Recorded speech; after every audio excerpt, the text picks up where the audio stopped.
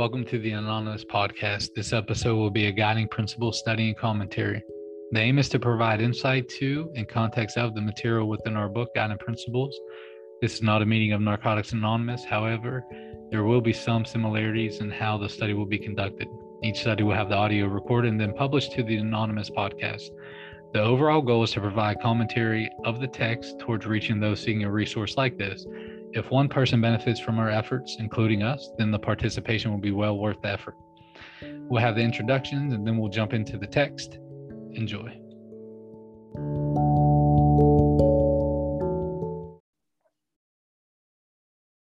All right, welcome back, everybody. This is a Guiding Principle study for the Anonymous podcast. This is episode 14. We're going to begin on page 24 with commitment. That's a spiritual principle we're going to start with. But first, let's give our introductions. Brooke, could you jump in and introduce yourself, please? Hi, my name's Brooke. I'm an addict. My clean date is 6/16/1997. I attend meetings here in the Mile High area and also the Boulder County area. My home group is Just Can't Miss It on Wednesday nights. Thanks. All right, thanks, Brooke. What's up, Bobby? Hey, everybody, I'm Bobby. I'm an addict. My clean date is October 1st of 2020, and I attend meetings in the Raleigh, North Carolina area, and my home group's Wolfpackin', which meets on Wednesday and Friday nights. Really happy to be here. All right, folks, that's one birthday cake for Bobby this week. Good job, Bobby. All right, what's up, Melissa? Hi, my name is Melissa. I'm an addict. My clean date is May 21st. 2015, and I'm a member of Spiritual Ninjas and Freedom and Change and attend meetings in the New Orleans and Slidell areas, and I'm grateful to be a part of tonight. Thanks, Melissa. What's happening, Carl? Hey everybody, I'm Carl. I'm an addict. Clean day January 6th, 2015. Home group, Open Mind in New Orleans, and I attend meetings all over the place. Thanks, Carl. Thanks. What's happening, Phil? Phil M. My clean date is 4/19/95. My home group is Men in Recovery in Pittsburgh, Pennsylvania, and I attend meetings in the Pittsburgh area of Pennsylvania. All right, thanks, Phil. My addict name's Douglas. I go clean March 12th, 2000, Southwestern PA, and I stay in the Raleigh, North Carolina area now. All right, let's jump into it. Guiding Principle study for the Anonymous podcast. It's episode 14. I'm going to begin on page 24 with commitment. But first, I'm going to read the second tradition. It reads, for a group purpose, there is but one ultimate authority. A loving God as he may express himself in our group conscience. Our leaders are but trusted servants. They do not govern. So if we look at page 24, first spiritual principle we're going to discuss is commitment. Definition of commitment reads, the state or quality of being dedicated to a cause or activity. Again, it reads commitment, the state or quality of being dedicated to a cause or activity.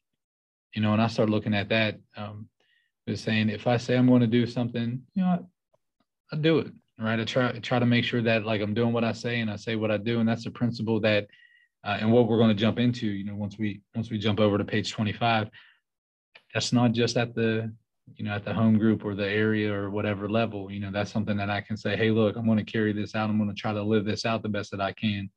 And what that does is that allows people to trust me, and then in behaving that way, I can see that in others as well. So those are going to be my comments there. I'm going to go with Bobby. Jump in. Yeah, well said there, Douglas, because I'm looking at another definition that says it's an obligation that restricts freedom of action. To me, that says a little bit like what was told to me early on is you know, you make this your priority. You know, you make recovery your priority. So it doesn't give me the freedom to do whatever the hell I want, right? I have an obligation and a responsibility, right, to carry the message and to be there at my home group, right? And I think that's a perfect example of, you know, what was told to me and taught to me early on in recovery that I try to carry today. You know, I follow through with my commitments because, you know, without this commitment and dedication to this way of life, really, you know, I'm dead. I'm dead to rights. So that's kind of what I had on that subject. Thanks for letting me share. Thanks, Bobby. What's happening, Carl? Yeah, I knew little of commitment when I got here. I would always, I'll call you back, or I'll call you in 5 minutes. I'll be there in 5 minutes. Yeah, I'll show up to Christmas dinner or Thanksgiving dinner. And, and it's like, I think it all started with the most simplest of things, like it says a cause or an activity, and just showing up to a meeting every day for 90 days and, or chairing a meeting and showing up early to set up coffee or calling people back when they called me, calling my sponsor when I said I was going to call them, and now, I mean, if you take it to this tradition, for our group purpose, there is but one ultimate authority, a loving God, as he may express himself in our group conscious, and like staying committed to that cause, and I think that is why they make it a principle, is because there's plenty of times in a group discussion or a group meeting where I don't want to stick to that cause, and I don't want to honor what my group conscious is, over maybe what my opinion is. And, and I'm super grateful to have been part of this process and this program in order to teach me how to honor a commitment, even what we were talking about before this meeting, you know what I mean? And it's like, it's funny how that word can be commitment and also like, letting go. There's like, it's funny how sometimes like commitment, like I also have to have discernment sometimes with commitments, because if I have a lot of different commitments and my life has become unmanageable, I need discernment to get my life back manageable, and it's easy in early recovery to take on tons of commitments. I'm over committing, and that is honestly, like, to me, that's not practicing. You know what I mean? It's easy for me to become unmanageable sometimes with overcommitting. So that's important for me to remember, even in my own recovery, about how I practice that principle, and not to overdo it and become unmanageable because of it. Thanks. Thanks, Carl. What's up, Melissa?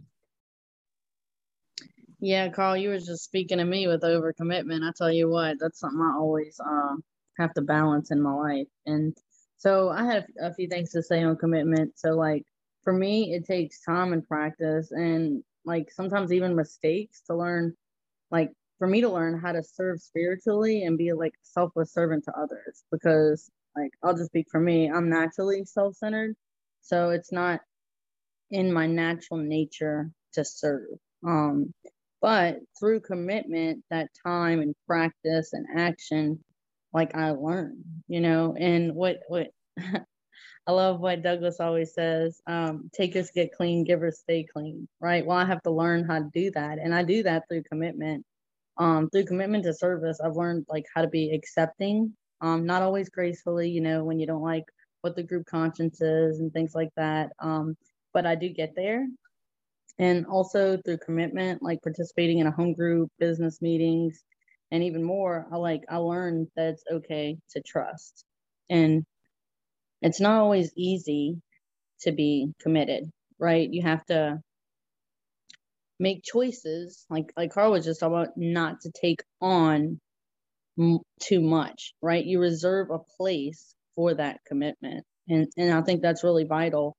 And that lets the newcomer know that sees us as trusted servants, lets them know that they can count on us and that we'll show up and we'll be there. And that's, like I said, that's when that trust is formed. So that's all I got. Thank you. Thanks for those comments, Melissa. Anybody else want to chime in on this? All right, folks, look, we're going to pivot to safety. So we're going to look at this now. So safety definition reads: the condition of being protected from or unlikely to cause danger, risk, or injury. So safety, the condition of being protected from or unlikely to cause danger, risk, or injury.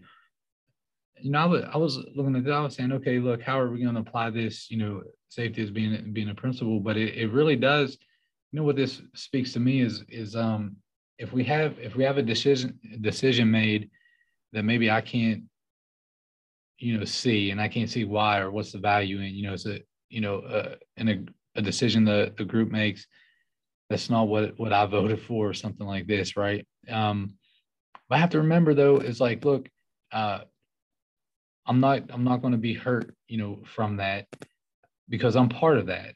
Like when I look at, hey, the greater good, this common welfare, I have to remember it's not all of you make up the greater good. All of you make up, our common welfare. Like I'm a part of that. Like I'm a part of I'm a part of the common. That's me. So if it benefits you all, I'm a part of it. It benefits me as well. I'm safe and I'm protected in there too. So I was looking at that. And then the other one, there's a big relief in this like release of tension that comes when I take a step back and say, look, there's this loving God that already has it figured out. This isn't like a, dogma debate or anything like that. But like when I just look at it, when I boil it down and I say, look, there's this loving higher power already got it figured out. Like I can just walk through it, man. Try to be a decent human being, do the best I can do, right? Like kind of be good and decent, get into that goodwill perspective. Bro, it like removes all this that I can get bound up right here. So, and I was thinking, maybe that could be, part of the spiritual principle of safety. So I'm looking forward to what you folk have to share about. Carl, jump in. Yeah, I think you were hitting right on it. What I was kind of having in mind was just that it's like how I approach it in my own recovery. Like as long as I'm practicing principles, like I know things are going to be okay. And as long as I rely on a group conscious, things are going to be okay. No matter what I think or what my ego tries to tell me, like there is a greater good at work. There is a greater power at work, and sometimes I often think of the safety piece too as like an atmosphere of safety. You know what I mean? And I think that's the part that I see the most foul play, you know what I mean? If you want to call it that, like in our atmosphere is just, members trying to approach other members and making them feel uncomfortable or, I saw a lot of it early on and it really kind of upset me, in a lot of ways that like members would try to either pick up or have sex or like, you know what I mean? Just there's a guy in one of the meetings and he approaches like, I think every woman probably trying to ask them out, and it makes them very uncomfortable, and like, I think a big piece of why I no longer really date in recovery is that, you know what I mean? Like, I don't want to feel that way. I don't want to have ill will or like conflicting things, I don't want to shit where I eat, but that's just for me. I like to be able to go to a meeting and have no thought or say, damn, I haven't slept with anyone in this room, and I can pretty much go anywhere and say that now. And I love that. I think for me personally, that creates a huge atmosphere of safety. When I walk in, I feel safe. I don't feel like, oh shit, have I wronged this person or have I harmed this person or, so that's another aspect, I guess, that was coming to my mind is like, are we making people feel safe when they come here? Are we providing an atmosphere that is very welcoming? And they don't have to feel like they're going to be taken advantage of. So thanks. Thanks for speaking on that, Carl. Jump on in, Brooke. So when I think of the traditions, I mainly think of how they do apply to the group. And so the safety, when we talk about safety, I really think that it's about keeping the group safe and not necessarily the people, because we have a purpose, which is to carry the message to the addict who still suffers. If we don't take care of NA, if we don't, keep the group safe, it's literally just not going to be there to carry that message. And I can see how if we left just one person in charge, especially one of us, things could go sideways pretty quickly for what a few people have mentioned. And, because not one of us is capable of consistently making good decisions.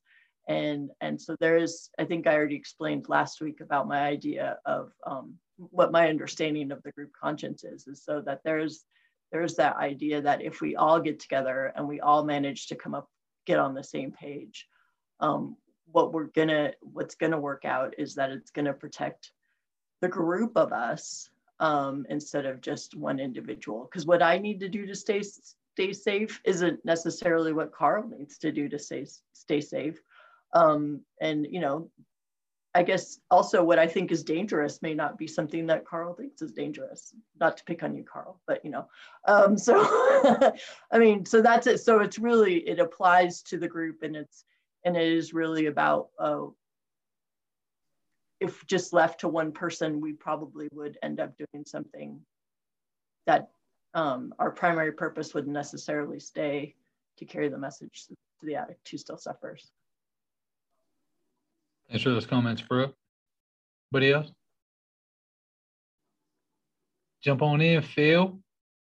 I'll be real quick. That was very well said and good stuff. But with the safety, like it was said, collectively we come together in unity, and with the group conscience, sometimes that togetherness together with discussion and things like that can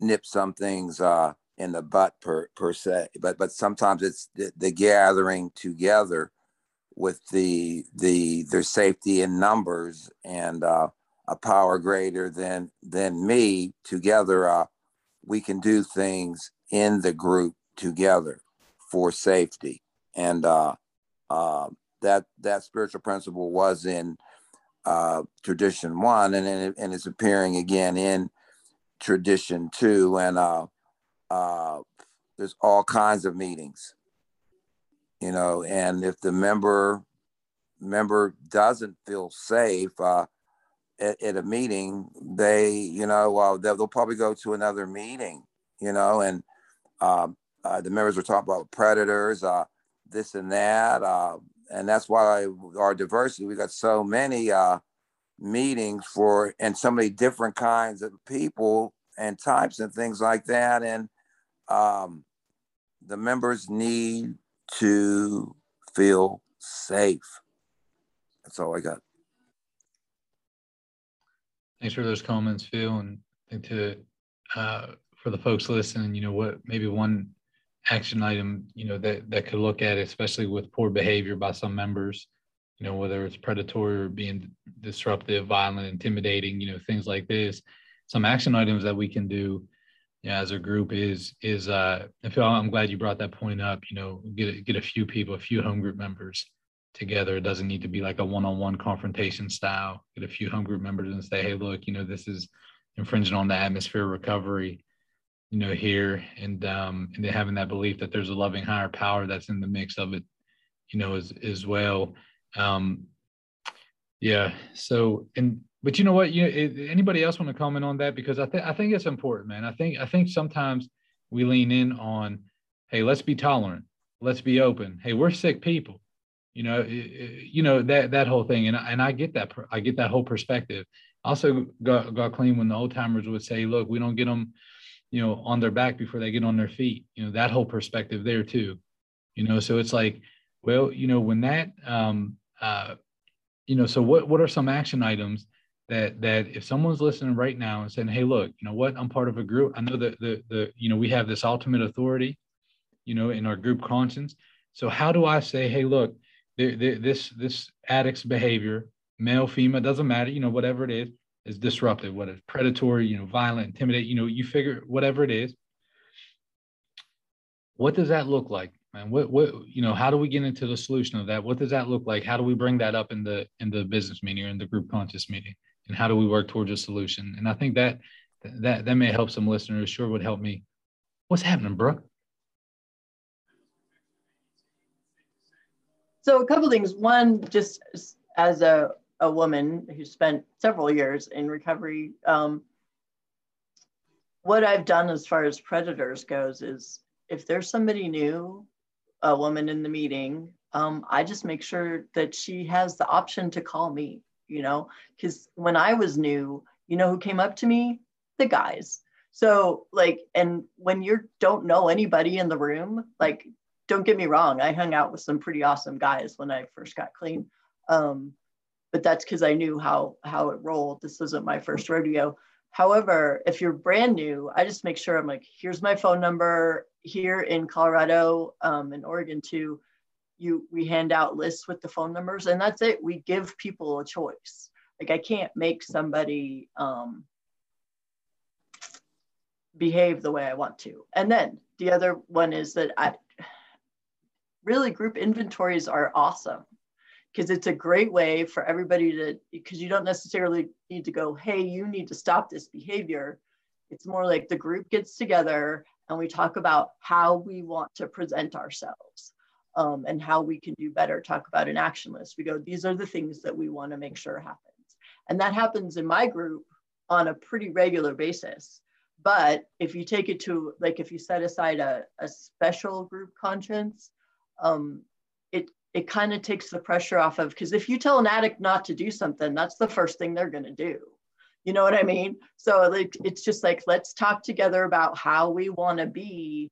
And then maybe, you know, that's a good way to encourage people to interact with people differently than they were before. Because I believe that we're all trying to interact the best we can, and for every predator out there, there's some people out there who are looking for somebody to take care of them too. So, you know, it kind of swings both ways, and we got to teach both sides. We got to teach everybody who comes through the door a healthier way of living. That's all I have. Thanks, Brooke. And folks, about the group inventory for the business meeting, I think a good place to start with that, Brooke, would you agree that it's in one pages of the group booklet? You guys can get that as a free resource or buy it. I think, what is it, 60 cents or something like that. But there's a group inventory in the group booklet, and that's a really good starter if you want to do a regular inventory for the home group. Awesome, good comments. I got Melissa and then Carl. Yeah, thanks for that. So I would be surprised if you couldn't find the group booklet online, on the NA website as well. That might be an easy place to look as well. So, I mean, I have experience with this, as I'm sure, like, you know, I'm a woman, so of course that's what I'm going to talk about, right? So I had an experience, and I don't know how long clean time I had. I'd say 90 days or less. And I had an experience where an unsafe environment presented itself, and I felt so uncomfortable, and it presented itself in the form of a hug, right? And so today, I can't even imagine doing this, but my reaction was I just didn't say anything, you know, because when I got here, I was already scared. I already didn't feel like I belonged and things like that. So I just didn't say anything. And basically what I did do is I stopped hugging that person, because it wasn't right, you know, and I knew that. Even though I didn't know a whole lot, I knew that it wasn't right. Who knew the answer was in tradition too, right, with safety. But I'm just glad that it didn't stop me from coming, you know. And unfortunately, that is the threat here, right, is that the addict stops coming. So, or just, you know, just brands NA as like that unsafe environment as a whole, you know. And so, you know, as far as how to approach that on a group level is, if you know behaviors aren't right, then address it. I believe now, after some time clean, like, addressing things head on is the only way that you're going to solve them. So, you know, and I really like the idea of doing a group inventory, because I hadn't really even thought of that when it comes to safety. I thought of it in reference to like being welcoming and things like that, and making sure you're doing all those things. But like, what can we do to help protect our members, which in turn protects the group, you know? And I also encourage women to stick with the women, right? Men to stick with men. No, dude, I will not be your sponsor. I've actually had to tell a guy that before, you know? And, you know, those suggestions are put in place for a reason. And this is a very big part of that, is safety. So that's all I got. Thanks. Thanks for those comments, Melissa. And folks, you know, where the hope is, man, like this love and higher power that we're talking about, Here's what happens. Somebody's listening to the podcast now and they just heard you be vulnerable, Melissa, talking about your experience there, right? And then they have that shared experience and just happened today or this past week or a month, whatever that is. They get to reach out to you. We have the Facebook platform that they can connect with you and say, Melissa, how'd you navigate this? Pour this into me, then they can pour that into other people. And that's what we get, man. That's what we get for being vulnerable, and we open ourselves up and we touch the lives of other people. Thanks for being honest, and vulnerable with that. All right, Carl, what's happening, bro? Yeah, just real quick. I had a thought when you were talking about what can we do as a group, and it made me really think of like in a lot of the formats, you know what I mean? In a lot of our formats, we say, if you have any drugs, weapons, or paraphernalia on you, please leave and get rid of them. And that's another piece, I think, of that safety is making sure that we're not bringing drugs and weapons in our meetings, and I've definitely seen both. I've seen drugs and weapons in our meetings, and, you see people loaded in the meeting, and that, I think that's, we've had that previously in our conversations of, what do we do as a group when you have a chairperson that might be possibly under the influence or like, these type of things where, also when they say, hey, if you've used in the last 24 hours, please don't share, and I think those are all aspects, I think, of creating a safe environment, and, I'll tell you what, when I think about it, I've seen predatory behavior in all ways. You know what I mean? I've seen it man on man because I've had to have conversations with all different people, and I've seen it on women. I've seen it on men on women. And then I've also seen it, women on men. And I've seen it all the way around, and I think that, I honestly, like, I do feel somewhat responsible, and I do teeter-totter sometimes with codependency and things like that about feeling like I am somewhat maybe responsible for other people's safety when I know that they have a duty to protect themselves and learn to protect themselves. But I think that I think it is important for more experienced members, if they see things and they know that someone has a history of predatory behavior and they continuously do it. I've reached out to several men, you know what I mean? There's, I saw a guy this weekend at the function in Pensacola, and he's probably got about 14 or 15 years. And he picks up newcomer guys and tries to sleep with them, and he's done this for as long as I've known him. And that's the thing that when I do see him with a newcomer guy, I absolutely usually tell them, like, hey man, I just want to let you know to be careful and mindful of your company, and that's, I would have wanted somebody to do that for me, to speak up and let me know, like, of my surroundings, because when I'm new, I'm not aware. And I, like Melissa said, I don't speak up for myself, and I put myself in situations where I'm not aware of, and I just want to be accepted and I want to be loved. And sometimes that creates an inability to protect myself, and I think sometimes it's like it was told to me, when I get clean, I'm like, it's almost like a rebirth, like at 1 year clean, I'm like 1 year old, I know nothing about boundaries or protecting myself. I really don't. And I remember that, I didn't really know much about relationships or boundaries or speaking up for myself. So I do feel like it's sometimes there is a responsibility in our group to maybe speak up. Thanks. Thanks, Carl. Anybody else? Our folks want to go ahead and pivot to humility. Definition reads: a modest or low view of oneself, one's own importance.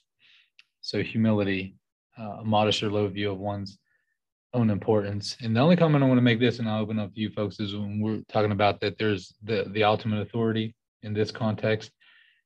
Humility allows me to say that ultimate authority is not me, right? Is not me, which is kind of cool. It's kind of cool to get down with.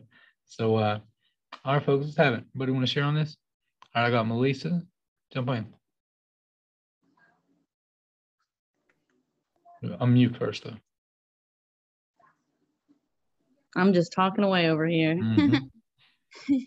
So it's funny that you viewed that with ultimate authority, because my first thought was the opposite, right? And I love how we all have different perspectives. So and maybe it wasn't the opposite, but I thought of it more along the lines of like, the best definition that I ever heard of humility has come from Narcotics Anonymous, because even when you read that definition, it makes me think that, okay, I have to think that I'm lower because I think I'm way up here. Well, really and truthfully, I tend to think of myself down here, right? And I need to bring that up to a realistic, not way up here, not way down there. And I need to bring it to a realistic viewpoint. Like, I do have importance in the world. I'm not the most important, right? And so that's what humility means to me. So with that in mind, I thought of the aspect of how it talks about, let's see, let me get on over to it, being a trusted servant, right? I am good enough. I can uphold the traditions, the standards, the guidelines of the meeting. I am good enough to do that, but I'm not a ruler, right? So I'm not so low that I cannot be of service, right? And we're all equal. We can all be trusted servants. And that's what really hit home to me. So, and also when it comes to the group conscience, my opinion is not the most important in the group conscience. I make up one piece of the pie. Thanks. Thanks, Melissa. What's happening, Brooke? So it's funny, like a lot of these that we come up with, for some reason I've memorized the definitions that work for me. I'm sure I've had to look these up a few hundred times. And for humility, it's from the one that I like is having and showing a conscious awareness of my assets and liabilities. And it's about self-awareness for me. So it's not even about I'm less than or more than or any of that. It's like, what can I do for the group, really, or whatever it is? What are my assets and what am I not particularly good at? And I do like the part where we are looking to a power greater than ourselves, because that's never gonna, that's always gonna be in our best interest. But as far as for me, it's always a good idea for me to know what it is that, because I just get involved and do the things that I know how to do. Are you friendly? Be a greeter. Are you, like there's plenty of things that we can all do to reach out and be a part of the group and have that awareness and make it all work, because it's really about all of it working so we can carry that message to the addict who still suffers. I'm not particularly fabulous in groups, like sharing in large groups or anything like that. I know the literature pretty well, so those are the kind of things that I have come to know about myself, that I share with Narcotics Anonymous, because without Narcotics Anonymous, I wouldn't have had access to that information. So. Thanks, Brooke. Senator Carl. Yeah, I love what you shared, Brooke. I think that's from a personal standpoint, not a group standpoint, like where I really started to understand and like grasp humility was 6 and 7. Step 6 and 7 really does show me like who I am as an individual, and I think that really kind of anchored in me a better understanding of what humility is, and to me, it's really not about levels or whatever. It's just like an honest assessment. And I think that when I apply it to a group, like we were just talking about safety and all these other principles, like, are we practicing them? If we're not, that's okay too. But how do we improve in them? You know what I mean? Or if we're doing things that are inappropriate and not good, how do we pull back on them? And it's like that assets and liabilities piece. And, I love, I guess, viewing humility in that way. I think that I often, viewed it as maybe a religious sense of trying to be less than or things like that. But the reality of it is just keeping an honest, active assessment of myself, and I'm back in 6 right now, and moving into 7. And I always love that, and I think having that group inventory and things like that would be a good thing to really kind of pull up from time to time and really do more of an honest assessment quite often. I think that would kind of help us keep out of a lot of trouble I think we get ourselves into. Thanks. Thanks, Carl. Jump on in, Phil.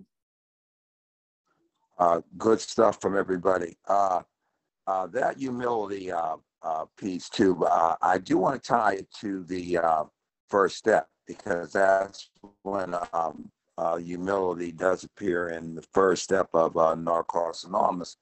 But I want to look at humility also as meekness, and not a weakness, and just being plain human. Okay, and looking at the group as a whole, and the unity in that we're all human beings in the group, and practicing it. Practice these principles in all of our affairs. To practice that, and then tying it to the one ultimate authority or the higher power, or like whatever. This will be, for me, it's the most ideal state I can be in, because now others might be able to collectively do something with me, and if nothing else, or what I know, two things for certain and two things for sure. My higher power is definitely doing something with it, because I still think it's the most ideal state for the. I took it from the step, but for the group to be in. That's all I got. Thanks, Phil. Yeah, folks, and we're going to pivot over to trust now. But on the last thing about the humility piece, I sit here at meetings all the time talking about how it's one perspective of it is we don't think less of ourselves, right? Remember that little saying, we don't think less of ourselves, we think of ourselves less. Yeah, that was kind of cool too. All right, so Melissa touched on the trust piece. So one spiritual principle that wasn't listed here, but we could comment on is this trust, and this belief in the reliability, truth, ability, or strength of something. So this is firm belief in the reliability, truth, ability, or strength of someone or something. And when I look at trust and stuff, what happened with me is like I trusted my sponsor. Really, that's how it was. Like I didn't know, I wasn't running enough to like trust a group, to make a good decision. And then because there's this loving, ultimate authority and all that stuff. But what I could see, like right in front of my face, was the dude said he was going to pick me up. He picked me up. Dude said, we're going to do this. Yep, we did that. He said, look, you're going to stay accountable to me. And when you mess up, I'm going to let you know about it. He sure as hell, he didn't miss any of those, opportunities. So like that's how trust was for me, man. I believe. And now what I've come to experience, though, is the process of Narcotics Anonymous works. And I trust it. Like that's not swayed. You know what I mean? Like my perspective on a lot of things, man, can be, swayed. I try to look at it from different things, but man, I'm not taking a hit on the process of NA. Man, I show up, I get honest with you people. That's the honesty piece. I shut up long enough to hear what you have to say. That's the open-minded piece, and then actually put some action in the willingness piece. But anyway, so all right, let's hear Melissa jump in, comment on that, and then folk, anybody else who wants to jump in on the spiritual principle of trust. Melissa. Yeah. So as I was reading over this, leading up to this, I just kept thinking of trust, right? I mean, the trust that is even in the tradition, but if you look at every noun within this tradition, it requires trust to believe in it. The group purpose, a loving God, group conscience, trusted servants, right? And you also have to trust that they don't govern, right? So, and when I came in, I say that often because it's just like such a 360 from where I'm at now. But, I didn't trust anybody. Sometimes I'm shocked that I even showed up, but to Narcotics Anonymous. But as I stayed, I learned that I could trust. And that's why, to me, the commitment piece is so important, right? Because I saw people committed. Well, why were they committed? Because it works, right? So, But yeah, so for the trust piece, I have like trust in my higher power. I had to learn that, right? I had to see it working in my life. And I trust that the servants that are, they don't just say, hey, I'm serving, right? We vote on it, right? And so trusting in those servants is also important. And the humility piece ties into that, because the reason I trust it is because we all can be trusted servants. So that's another aspect of it, right? And so this, for me, trust really developed like over time by like showing up and again being consistent and always being in the meetings, getting to know people. This developed for me over time without even me realizing it, until it was like I actually was like, wow, I believe in this thing, you know. I always say this and it's so true, and it makes me like kind of emotional, because like I literally, like I got here on a maybe, like, right? So like when I came in, I was like, maybe I can, you know, get a day clean, maybe I can get a week clean, maybe I get 30 days clean. Like every step of the way it was a maybe. And now like somewhere along that journey, I like want to be clean, I want to be here, and I'm grateful to be here. And all that came through like trusting, right? Even if I'm just trusting that the next 24 hours I'm not going to use, that is still trust. Thanks. Well, that's beautiful, man. It really is. Got here on a maybe too. My folks, you know, my old man gave me 2 weeks to live before I got clean. I didn't where I that's just beautiful. Got here on a maybe. Staying because of trust and the process works. That's fucking beautiful, man. Anybody else want to jump in on trust before we pivot over to 4 members? All right, well, with that, let's go ahead. Let's pivot over for members. That first paragraph is pretty big. So let's stop after the first paragraph on page 25 and make comments. Brooke, would you be willing to read that first paragraph and comment, please? Absolutely. For members, each of us has a conscience, that quiet voice that guides us. At its root, the word conscience means to know within oneself. Developing our personal conscience is a process that continues as long as we are clean. Many of us begin recovery with a distorted sense of right and wrong. Our moral compass has been so skewed by our addiction that we had trouble following its guidance. Reconnecting with our conscience often begins by taking on the values of others.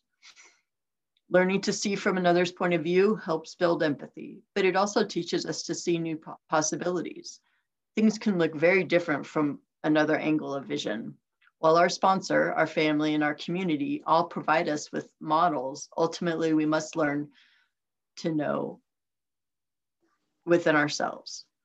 Through the steps, we develop our own values and tools for recognizing when we are on course and when we are drifting.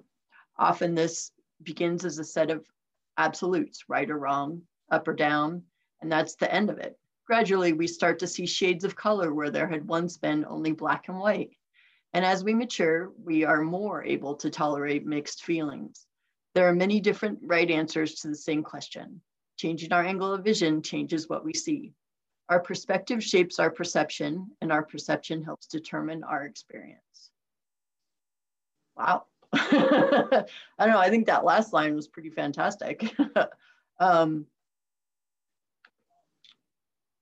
can absolutely remember when I got here, it was either black or white. There was either, there was only one way to read the traditions, honestly. And I had that kind of an attitude where there was just like, either you're following the traditions this way, this particular way, or you're not. Fortunately, I've been to few other states since then where fellowships do it differently, yet they're all within traditions. And that, I think, has taught me that understanding of that group conscience is that it's not necessarily about, because in addiction, if I made one wrong move, I might not get loaded today, you know? It's not necessarily that I'm gonna die, it's just that I'm not gonna get what I want, you know? And the group conscience and that having that trust in that higher power is pretty amazing, because I don't have to worry about that anymore. You know, and I can be a part of and be a part of something that's good instead of just something that's self-destructive and crazy. So I definitely, as far as I give credit to showing up to business meetings and listening to what other people have to say, and honestly doing stuff I didn't think was a good idea necessarily, as taking that black and white thinking and spreading it to the rest of my world, where I'm just like, maybe it doesn't have to be exactly the way I think it is, because I don't know about anybody else, but my dad is like, there's the right way and then there's the highway. That's how I grew up, right? And so, I kind of carried that in here. And so now you guys are like, there's actually 7 different ways of doing that, but we're going to do it this way because, this group particularly wants to do it this way. And so that's how we're going to do it today, and so that's it. And yeah, but that perception thing is absolutely everything. You want to change your world, just change your perception. Actually, I don't say just, it's not easy. That's what the steps do, is they change your perception, and they got me out of that little selfish, it's all about me, because that's probably why things weren't working, because it actually isn't all about me. And I'm just beating my head against a brick wall. It's enough out of me. Thanks. All right. Thanks for those comments, Brooke. What's happening, Bob? Yeah, great comments there, Brooke. A lot of meaty subject matter in this paragraph. What I want to touch on is where it talks about reconnecting, with my conscience as I got clean. Right when I first got clean, I only, it was obvious that I knew how to rob, thieve, and steal, and everything else, right? But early on in recovery, like I love how it says, like, to reconnect with my conscience, I often had to take on the values of others. And I think that's very true with me and my relationship, not only with my sponsor, but with, you hear in the room, stick with the winners. And that's kind of how I view this, with me trying to figure out, who I am and just figure out the right way to do things, right? And that's by sticking around with people that, make these next right decisions and have worked the program and have stayed clean through some pretty heavy shit, and that's how I kind of started to learn that process. And talking about things looking different from another angle of vision. I think that's a beautiful sentence there, because, it opens my mind to see new possibilities, right? When I see somebody who comes in with a high school education and goes on to, do amazing things in their life, all by staying clean one day at a time. Like, to me, that's about getting in touch with the power of this program, really, and what it can do for me and change my perception, right? Like I have all those less than, and I'm not good enough, and I'm going to fail. Like, what's the fucking point? But by sticking around with these people that have been through this and have had the same fears and insecurities that I have, that's a powerful thing.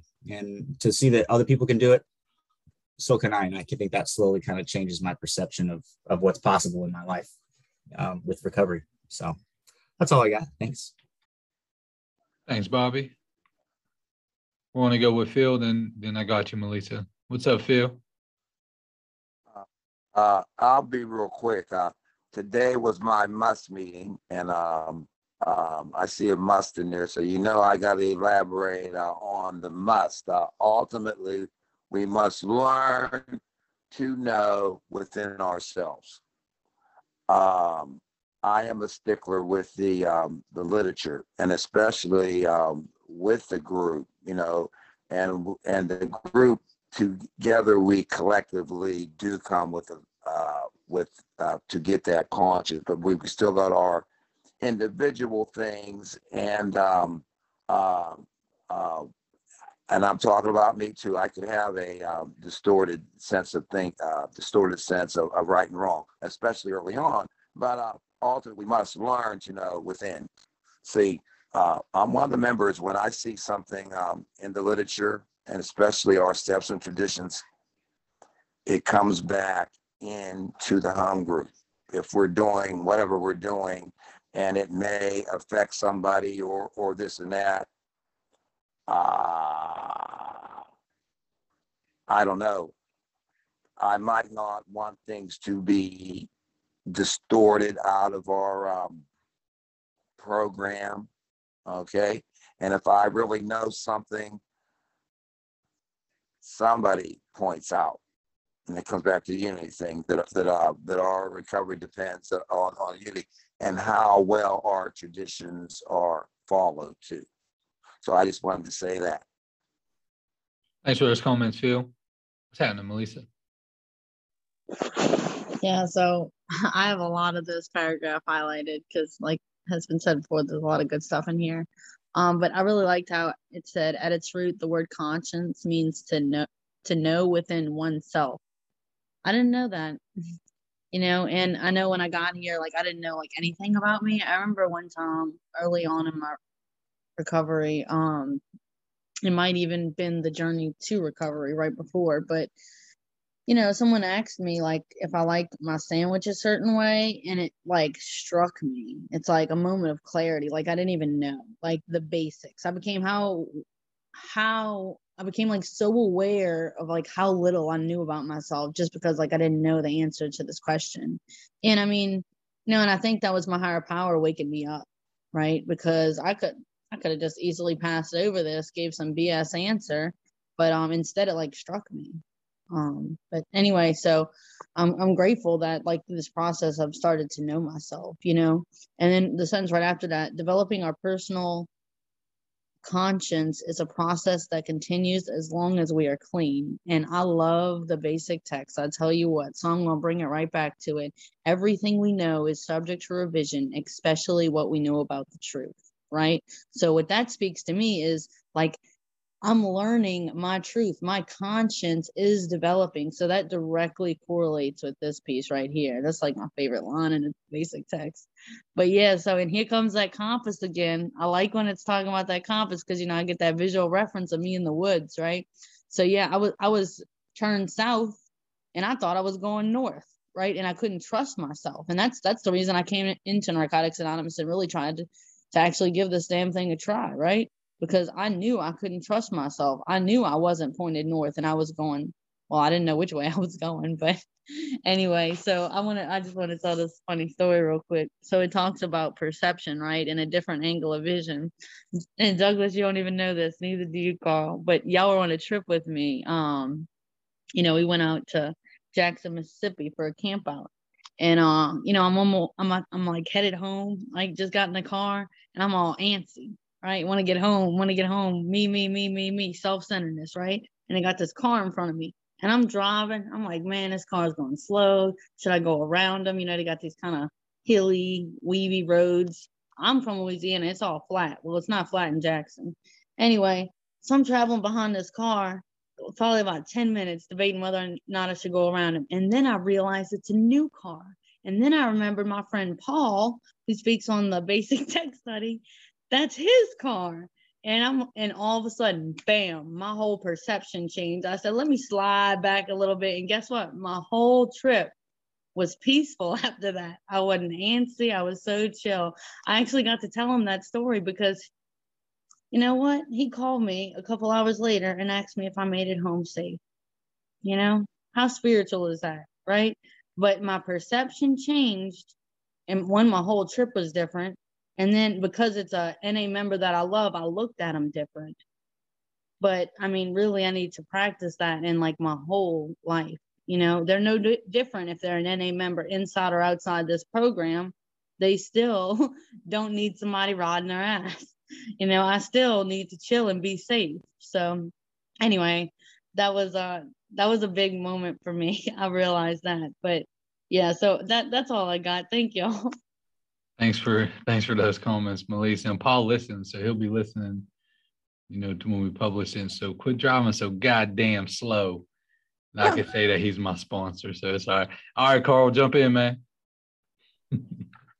That's one of that comment kind of leads right into this piece that I've been eyeballing, which is reconnecting with our conscience often begins by taking on the values of others. And it's like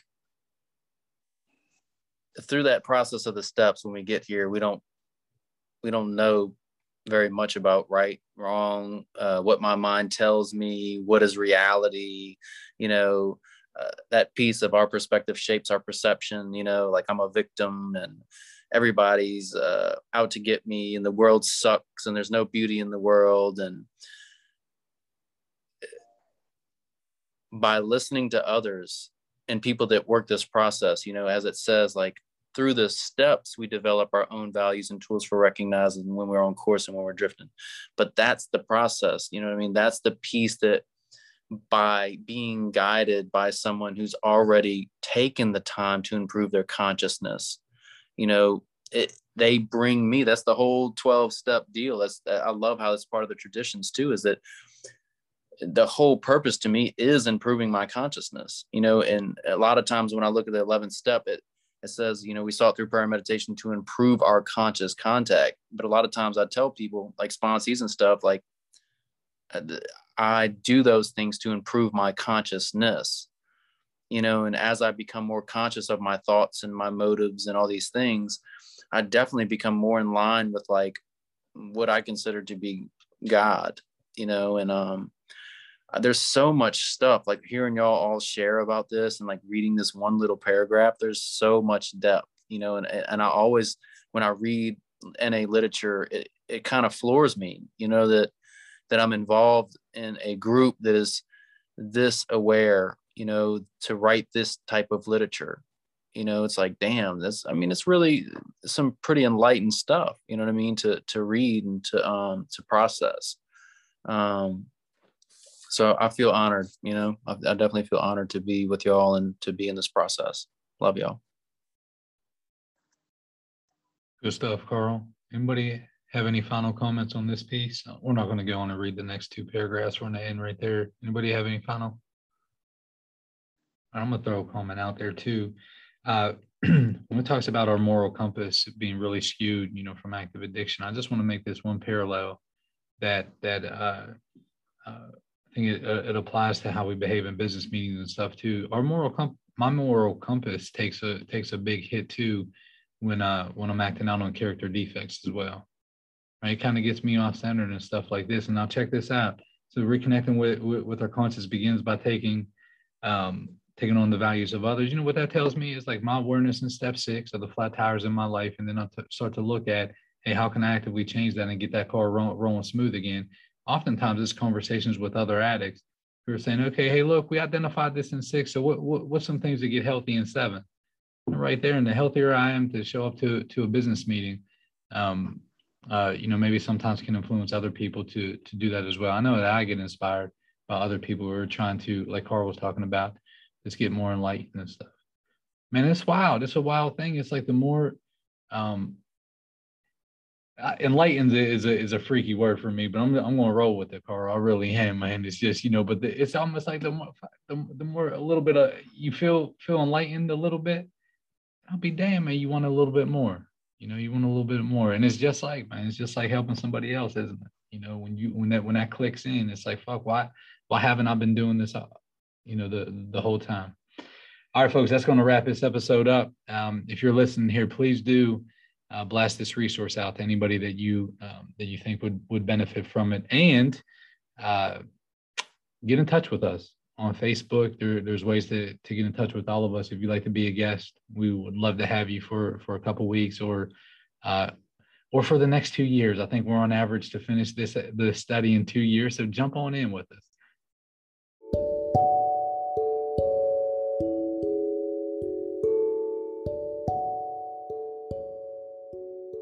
Thank you for walking with us on this journey. Please reflect on what was discussed and apply it to your life. Share this resource with anyone you feel led to do so.